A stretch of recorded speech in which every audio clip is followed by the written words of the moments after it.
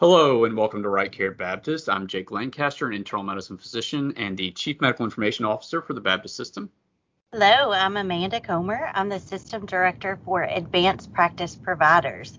And today we have Dr. Elda Ramirez, Assistant Dean of Diversity, Equity, and Inclusion and Director of the Emergency and Trauma NP program at the University of Texas Health Sciences Center. Elda, welcome. Thank you so much. I'm very excited to be with you all today. Can you tell us a little bit about yourself and your background? Sure. I grew up in deep South Texas on the border to Mexico in a little town called Laredo, and left there as quickly as I could when I was about 17, moved to the big city, Houston, started my nursing career in 1988. And it's been a journey since then. It's been a lot of fun. I love emergency medicine, working with my physicians and my nurses and providing exceptional care. But recently, there's been a flux in my career. I have a PhD in nursing, mostly academic, and recently there's been a turn toward what we used to call cultural competency, what we used to call all these other names. But I'm focusing right now on diversity, equity, inclusion, and those words are a little bit overused right now and cliche-ish. So I'm glad that I get a chance to talk to you guys today because sometimes those words have different meanings. So I'm really excited to be here. Thank you. And so we are talking about unconscious bias today. So can you tell us what unconscious bias is? Well, the term itself can mean many things. Some people call it unconscious bias. Some call it um, just implicit bias. Some people call it so many different things. The way that I have learned to utilize it, especially in dealing with people that work in healthcare, the definition is that of attitudes or stereotypes that you've created. I call them habits, or we all understand the concepts of neuroplasticity, our pathway of thinking in which you don't even know that you're thinking that way. It's just happens. So it's an unconscious response to maybe something auditory, something visual, something that is even olfactory, that you're going to immediately react or think of something in a certain way. And I give an example of when you walk into a movie theater, you smell popcorn, right? So immediately, it's a sense of yours that immediately has your brain react to something. Like, oh wait, there's popcorn here, and you put that in the healthcare perspective, and you see somebody walking in the door who is a female, who is 40-ish, who is possibly Hispanic, and they're holding on to their right side. Well, in our brains, the way we're educated, the way we've been patterned, we immediately think of certain differential diagnoses without even thinking twice. It's like, oh, well, she probably has a gallbladder problem. And that, I mean, and you're not thinking that even, you're not even in the awareness that you thought that way for about another 10 seconds. So yeah, that's probably one of the better descriptive ways of explaining what unconscious bias is. Thank you. Now, that's very helpful. And I think it would be useful to contrast unconscious bias maybe with other types of bias and kind of explain, I guess, what makes this unique and why we're focusing on it today. There is also just plain bias. When you specifically, that you don't like bell pepper. Bell pepper is against every part of myself. And I know that I don't like bell pepper. And it's just a fact. Sadly, when we talk about that, the term prejudice comes in. Different terms come in. So we can use these terms in what you can consider the giving them value, right? You can give a term of value, good or bad. But if you start looking at it from the perspective of I have a concept and it doesn't have to have a value to it. So when you're talking about bias, you immediately think that that it's a negative or a bad thing. And I know that one of the questions that is when you're asking the question about, what kinds of biases or is there different types? Well, of course there are, but they don't have to hold a weight of good or bad.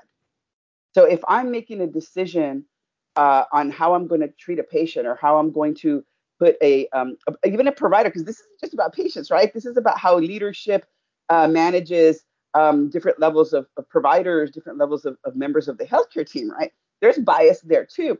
So that being a bias, there can be a very healthy bias of this provider's not prepared to enter this level of care yet, as they're going from a novice to expert pathway, right? So those are the different kinds. The difference is the bias that is being exhibited by the individual, be it the provider, the patient. Because remember, the patients show bias toward us too. There's been many cases in which, because I'm a nurse practitioner, the provider says, the patient says, I don't want to see a nurse practitioner. I don't want to see a PA. I want to see a doctor of medicine. And that is that good or bad? No, that's a preference of the patient, and that's okay, right? So yeah, there's many different types. The difference is that the type of bias that the person or the patient or the system is exhibiting, is it caustic to the flow of patient care or to the safety of the patient? I think that's, is a really good point where you brought up, patients, I guess, bias towards physicians or nurse practitioners, because mainly, or a lot of times, I think when we talk about unconscious bias, we think about racial bias, we think about gender bias, but we forget there's other different types of bias out there, or kinds. Can you talk just a little bit about some of the other ones that we see in healthcare besides Yes. the ones that are commonly thought of? Absolutely. I actually, this is one of the bulk of a lot of what I talk about on across the country with healthcare providers. We talk, yeah, I'm sorry, I'm laughing, but we talk about something as simple as a lunchroom. Okay, I work in very large institutions in a very large city, and parking. I can't park in a certain parking lot because I'm not a physician or I'm not an administrator. I can't eat in certain areas because it's strictly for physicians or strictly for advanced practice providers because they have their own office. Another type of bias that we don't think about either is ageism. I'm reaching an age where my attendings are young enough to be my children, and my nurses are younger than that. And my even just in practice, especially in the world today, you remember the industrial revolution, well, the ultrasound revolution. If you in our practices today, there's a bias toward people who don't know how to use ultrasound. Ultrasound is now a thing. Oh, they don't know ultrasound. No, put them over there. Then there's ageism, there's sexism, there's gender, there's big in healthcare. Do you have insurance? I don't care what color you are. I don't care what ethnicity you are. If whether again, it's an unconscious bias, but it depends on what facility you go to. Are you going to get care if you have no coverage? And it's a bias. It's a difficult one to kind of swallow. But the truth is that there's different kinds of communities and there's different kinds of organizations, and some, because of laws, we have to evaluate patients, whether we like it or not. But the bottom line is that there is bias in terms of whether people have care or not. Another bias is obesity. Huge, huge bias. There's actually been a large number of studies done that when you see somebody walk in the door and they're obese, you immediately already think, oh, they don't take care of themselves. Oh, they don't love themselves. Oh, and it just on and on. Alcohol abuse, drug abuse, huge biases when you have patients that are coming in, especially with the opioid crisis. Now, it's a thing. If someone comes in saying they have back pain, it's immediate. What other ones do I talk about? I talk about the other one that was really difficult was for me was people that were disabled. Disabilities aren't always physical. My brother happened to be born without a right hand, and he was born like that. So for him, it's easy because he never knew what it was like to have a right hand, right? There's people who have a new amputation. It is huge. do we realize that they can't do what everyone else can do? And how do we approach that? Then there's transgender right now, which has become really big, and using pronouns. I'll be honest with you, a lot of what's going on right now, and this may go into a different category for you on this podcast, but are we becoming hypersensitive? You ask about the different kinds of biases, Dr. Lancaster. The truth is that there's many, but are we so marginalizing now every single possible way that someone could have bias? And are we making it so difficult to even communicate anymore? So when I talk about people that are obese, do you ask them, hey, can we talk a little bit about your weight? Instead of in your head thinking, oh, they're fat, I'm not going to talk about it because it's embarrassing. It's like, do you ask somebody what they want to be called? Do you want to be called Pat or do you want to be called Patrick? Same thing with people who are Black, African American. Do you ask them, do you want to be called Black? Do you want to be called African American? Am I being prejudiced or biased if I ask that question? So that's another part that's really difficult because and let's be honest, over the last 3 to 4 years, this, like I said earlier, diversity, equity, inclusion, is it a cliche term now? Question.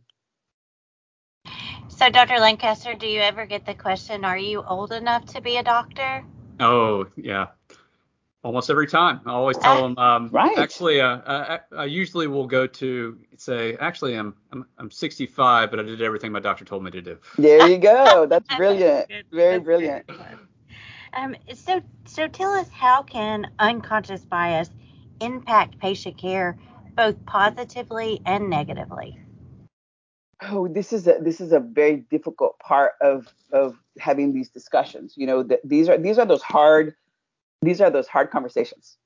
If you have a provider that innately has an unconscious bias toward a certain type of patient that comes to your community, that is in your community, that provider is going to, without even knowing it, give a different drug because they know that they assume that they can't afford the other one. That provider is not going to send that person to PT because they assume that person's not going to go to PT. That provider is going to, extend the time whenever that patient should come back because they're already making an assumption that, oh, well, this person's not compliant, so I'm not even going to bother. That is so common. And I will tell you, I had to do a tremendous amount of self-awareness for myself because I work in county systems and I work in private systems. So I was seeing the difference in how I gave care and how I showed my relationships with my patients. So I think that's huge. The other one is knowing that someone may be self-pay. And what does that look like? If I, as a provider, am not potentially offering the same benefits to someone because I looked at their demographic page. I mean, we're not going to say, oh my God, look what you're doing. We don't do that, but we have to look at ourselves and ask ourselves if that's what we do. Another thing that we often do, depending on how quickly, I'm going to turn it to the provider side for a minute. If you have a company that has very, very strict regulation with the hospital system or the clinic system that you're working with, and within that system, there's parameters and operational guidelines of these are the metrics we need to meet. If you have someone who's older, if you have someone who's disabled on your staff, if you have somebody who has a language difference, if you have somebody who is not as fast as someone else, they're very quickly marginalized and potentially pushed out. The difference is that's huge. That's a huge bias because now you're saying that because this person is quote unquote slow, that they're not going to meet your metrics and they have to be moved around. And that's a big deal in our world in healthcare today. But it's a form of marginalization. It's a form of bias saying this person can't keep up with the metrics that we've created, so we need to move them out or we need to do something with them. So is the answer that, or is the answer, why can't we work with this person and do something to see what the reason behind it is and see if there's something that can be done? That's a tough one. but that is truly something that happens in healthcare from the provider side. Then there's a lot of bias that takes place between physicians and nurse practitioners, PAs, and that is big in some parts of the country more than in others. Right now, there's a tremendous movement toward full practice authority in the nation by advanced practice nurse practitioners, but that doesn't mean that people are going to practice by themselves without the support of a physician cohort. And there's a lot of misinformation. So there's a lot of physicians in the world that right now are saying, oh, well, we can't work with these people because they want to take our jobs and they want to take over healthcare. When the truth is, that's not what it's about. And there's a lot of lack of knowledge, but it definitely creates an implicit bias toward that type of provider. And without communicating to your teams what that means, we will never work without our physician colleagues. It's just never going to happen. That's not what nurse practitioners are aiming for. It has to do with I'm not going to get into that part, but it has to do with a whole nother set of being able to order things and being able to provide better care. But those are some of the biases. Also, what medications you offer, whether people can afford them or not. There's no point in handing somebody, this great stack of things for them to read when they don't read. Yeah. It just doesn't make sense. If you can't, there's no point in having them, you go to this website when they don't have internet or they don't have a computer, and that's not the way they communicate. Or they're a language barrier. Sure, you're going to give them all of their education in English. And most places have others, but other languages, but. As I was thinking or preparing for this podcast, I was trying to think about my own bias. And early in my career, I had an experienced physician tell me in the emergency department, every patient is pregnant and lying until proven otherwise. Yep. Now, and that still comes into my head when I go in to speak to patients, right or wrong, Oh yeah. I've worked with a lot of different people. I mean, I'm in the South, like you guys. I mean, I'm in the South. I'm in deep South, and I grew up in a 97% Mexican American community, and I did not really understand the difference between races and ethnicities. I understood the difference between rich and poor, though, very well. I understood the difference between smart and not smart, and I have huge biases on that. It's been really difficult. And then we grew up in a different class system in which, the darker, and that's the other thing too about skin, the darker skin you are in my culture, that's bad. So my family was like, oh, you can't go out in the sun as a Mexican American. Oh, don't go out in the sun. Don't get dark. And I'm like, I love to be dark. Within my culture, it was like, no, you can't be dark. It's amazing how people carry these. And when we talk about what do you do to intervene, right, from this conscious mind? That's what we're talking about now. So how do you intervene? What do you do about it? And there's many different approaches, but I think the very, very first approach is the two of you doing this podcast obviously care enough about this to have the conversation, which means that you have some level of self-awareness. The problem is that many of your patients, providers, members of your team don't.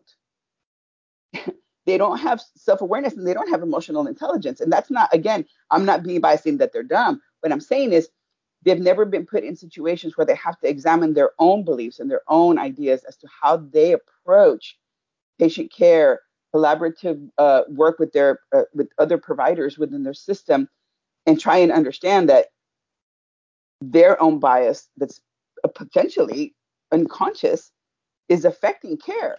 And I was telling Amanda earlier that in some of the work that I've been doing with some other companies, what happens that the truth comes out too late after there's already been some form of altercation or some form of explicit bias where the person who's been maybe being the victim of the microaggression or the victim of the bias finally says, you know what? You can't talk to me like that anymore. I am not going to allow you to talk down to me. Or I'm really tired of your sexist comments. Like, why do you have to talk about those patients like that?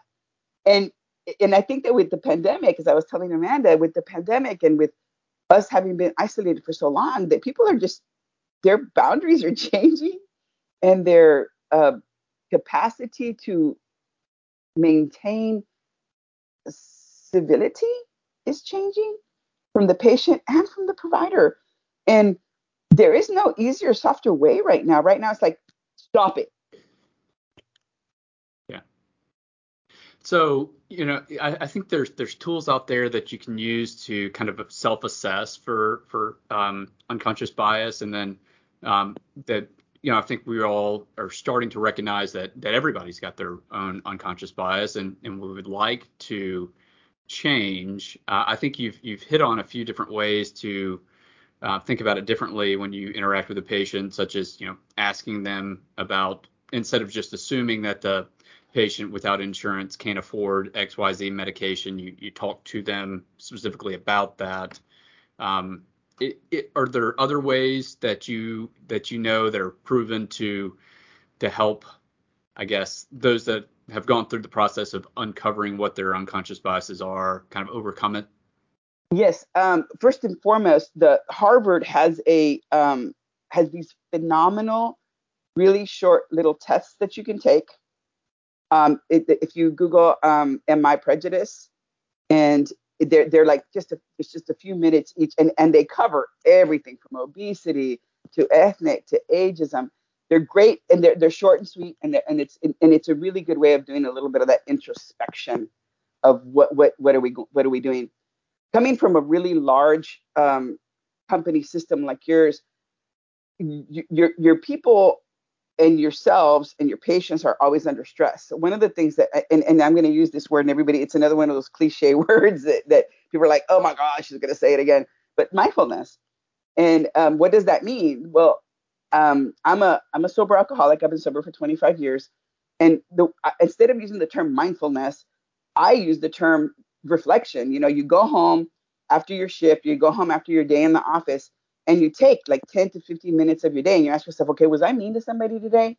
Did I yell at somebody today? Did I get offended from somebody today? And then you just ask yourself, okay, well, what was my part in that? And asking yourself, hey, whoa, man, that was pretty rude of me, wasn't it?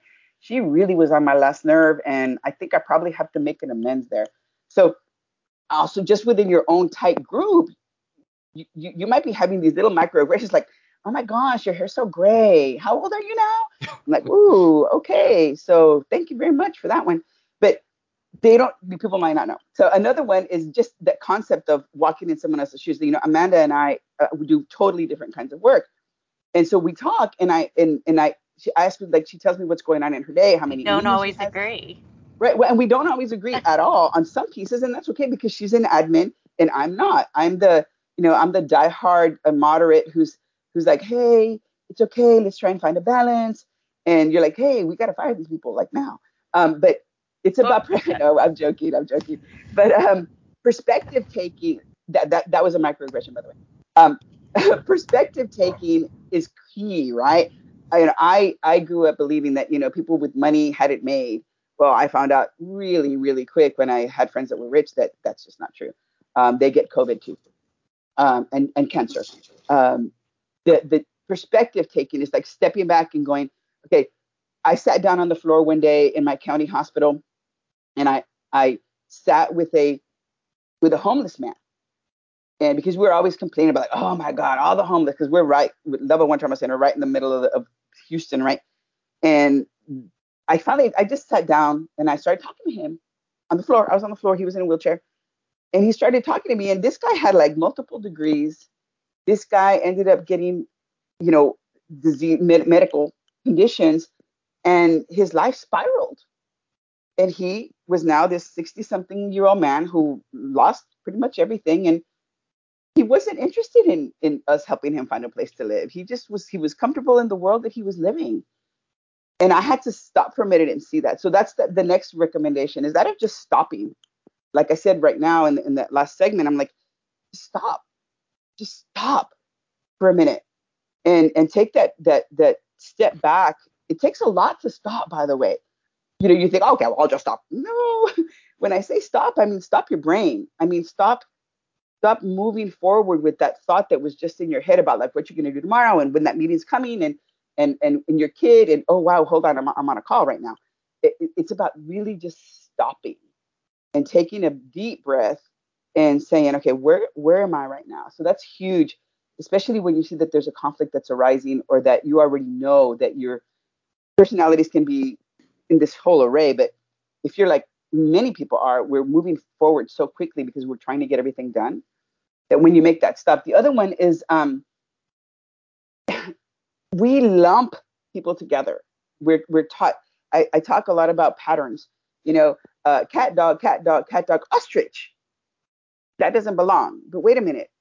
Why is the ostrich here? Not just say it doesn't belong, but hold on. Why is there an ostrich? Instead of just saying that it doesn't belong.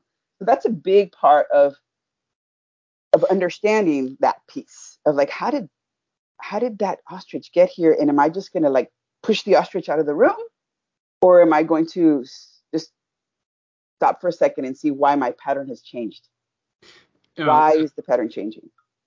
Those are all really good points. And I know we're running short on time with our episode, but one question I really wanted to ask is, so we've talked a little bit about how as providers we can self-reflect and adjust maybe the way we treat those that we realized we had an unconscious bias to.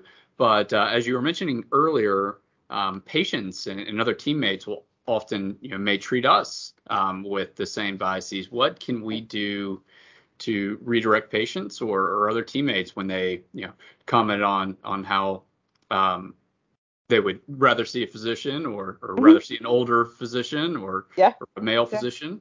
What can we do? Well, the initial response by most people is like, what do you mean? What? And it's that guttural, like, you just offended me because I happen to have 33 years experience and that doc that's going to come in the door is 12 years old. And so, so no, that's not how do you respond. The most important thing right there is, first of all, the work that the individual does in terms of how we react. And actually, the next thing I was going to talk about was in terms of tools is being able to stop the emotion and work with facts. And that's really hard for us to do in healthcare because we're emotional, we're passionate about what we do. But it's if a patient says to me in my earlier career, when a patient said to me, I want to see a physician, like, why? Because I'm educated, blah, blah, blah. Now it's like, oh, absolutely. It's going to take a little bit longer because they're seeing another, staff of patients, but I will absolutely support you with that. And me understanding that patient may not have knowledge. And when in the case of your age or like your race, when someone pushes that level of bias at you, that's the patient's place. We are not there to judge. If it's offensive, we say, thank you so much for letting me know what you need. I'm going to go ahead and see if I can support you with that. The act of engaging people that are not ready, especially if they're the patient and they're not feeling well, or if there's issues going on with that, there is no point in engaging in an assertive manner at that time. At that point, it's about decreasing the stress and moving forward. I will tell you, as someone who I've got lots of reasons for people to be biased toward me, whether it's being Mexican, being age, my age, my dyslexia, whatever. It's hard, but you have to step back and be the stronger person and communicate. If it's provider to provider, that's different. You can very politely say to that person, when you use those terms, or when you cuss, or when you make fun of these people, it really is offensive to me, and I would really appreciate it if you wouldn't do that. But being verbal about it and but tactful, not saying, hey, stop it. That's disgusting. That's real different than saying, hey, can we talk for a second? And people have come to me because when I'm stressed out in the emergency department, I'm become a sailor. And I've actually had people say to me, hey, Elda, it's a little, I grew up without hearing, cuss words, and I'm like, oh, thank you. And please, it's so unconscious for me to just start, that people but the thing is, I have to be very aware of myself and confident in myself to take that kind of comment. Like I had a patient, I had a provider, I had a physician that I worked with that his odor was wow, and I had to make a comment to him and say, hey, and he's like, oh man, I'm so sorry. He's like, I haven't, my wife was gone. I haven't washed my clothes, Anyway, but I mean, it's little things, those little things and those little microaggressions like, oh, you're so young. You're so young. People don't realize that every one of those chips at you, because you're like, you have no idea that I've been in school my entire freaking life. And I have just now seen the light. And now you're microaggressing me with my age? Seriously? Don't you know how intelligent and hardworking I am? And that's what people don't understand. They think they're being cute. Yeah. I think it goes back, and Eldon, you and I had this conversation to our Baptist management system and our guiding principles that we have, identified respect and humility for the individual. It is, but respect means different things to different people, and humility sometimes means humiliation.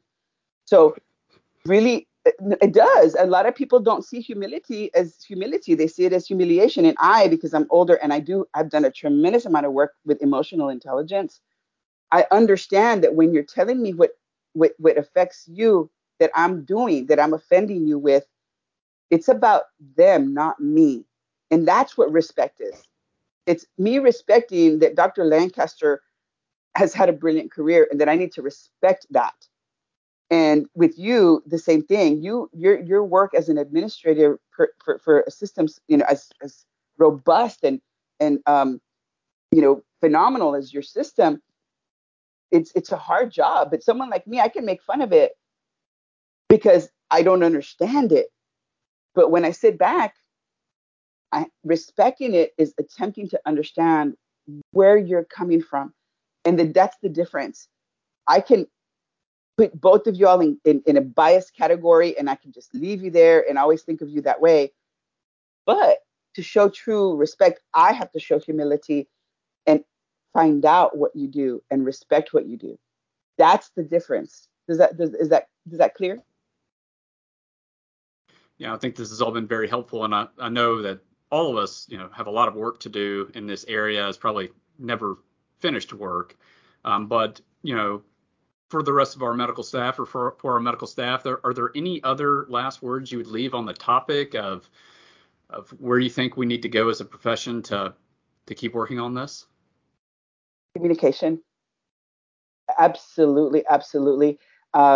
If you do not have trust in your teams, if you do not have trust in your system, if you do not have trust in your leadership, these conversations become very difficult. And this capacity to evolve is really difficult. And whether it's a race, ethnicity, ageism, sexism, whatever it is, you can't even get near that topic if there's no trust and communication. Yeah, very well said. Well, Dr. Ramirez, thank you so much again for coming on the podcast. And to our listeners, remember, if you follow the link in the show notes, you can redeem this episode for CME credit.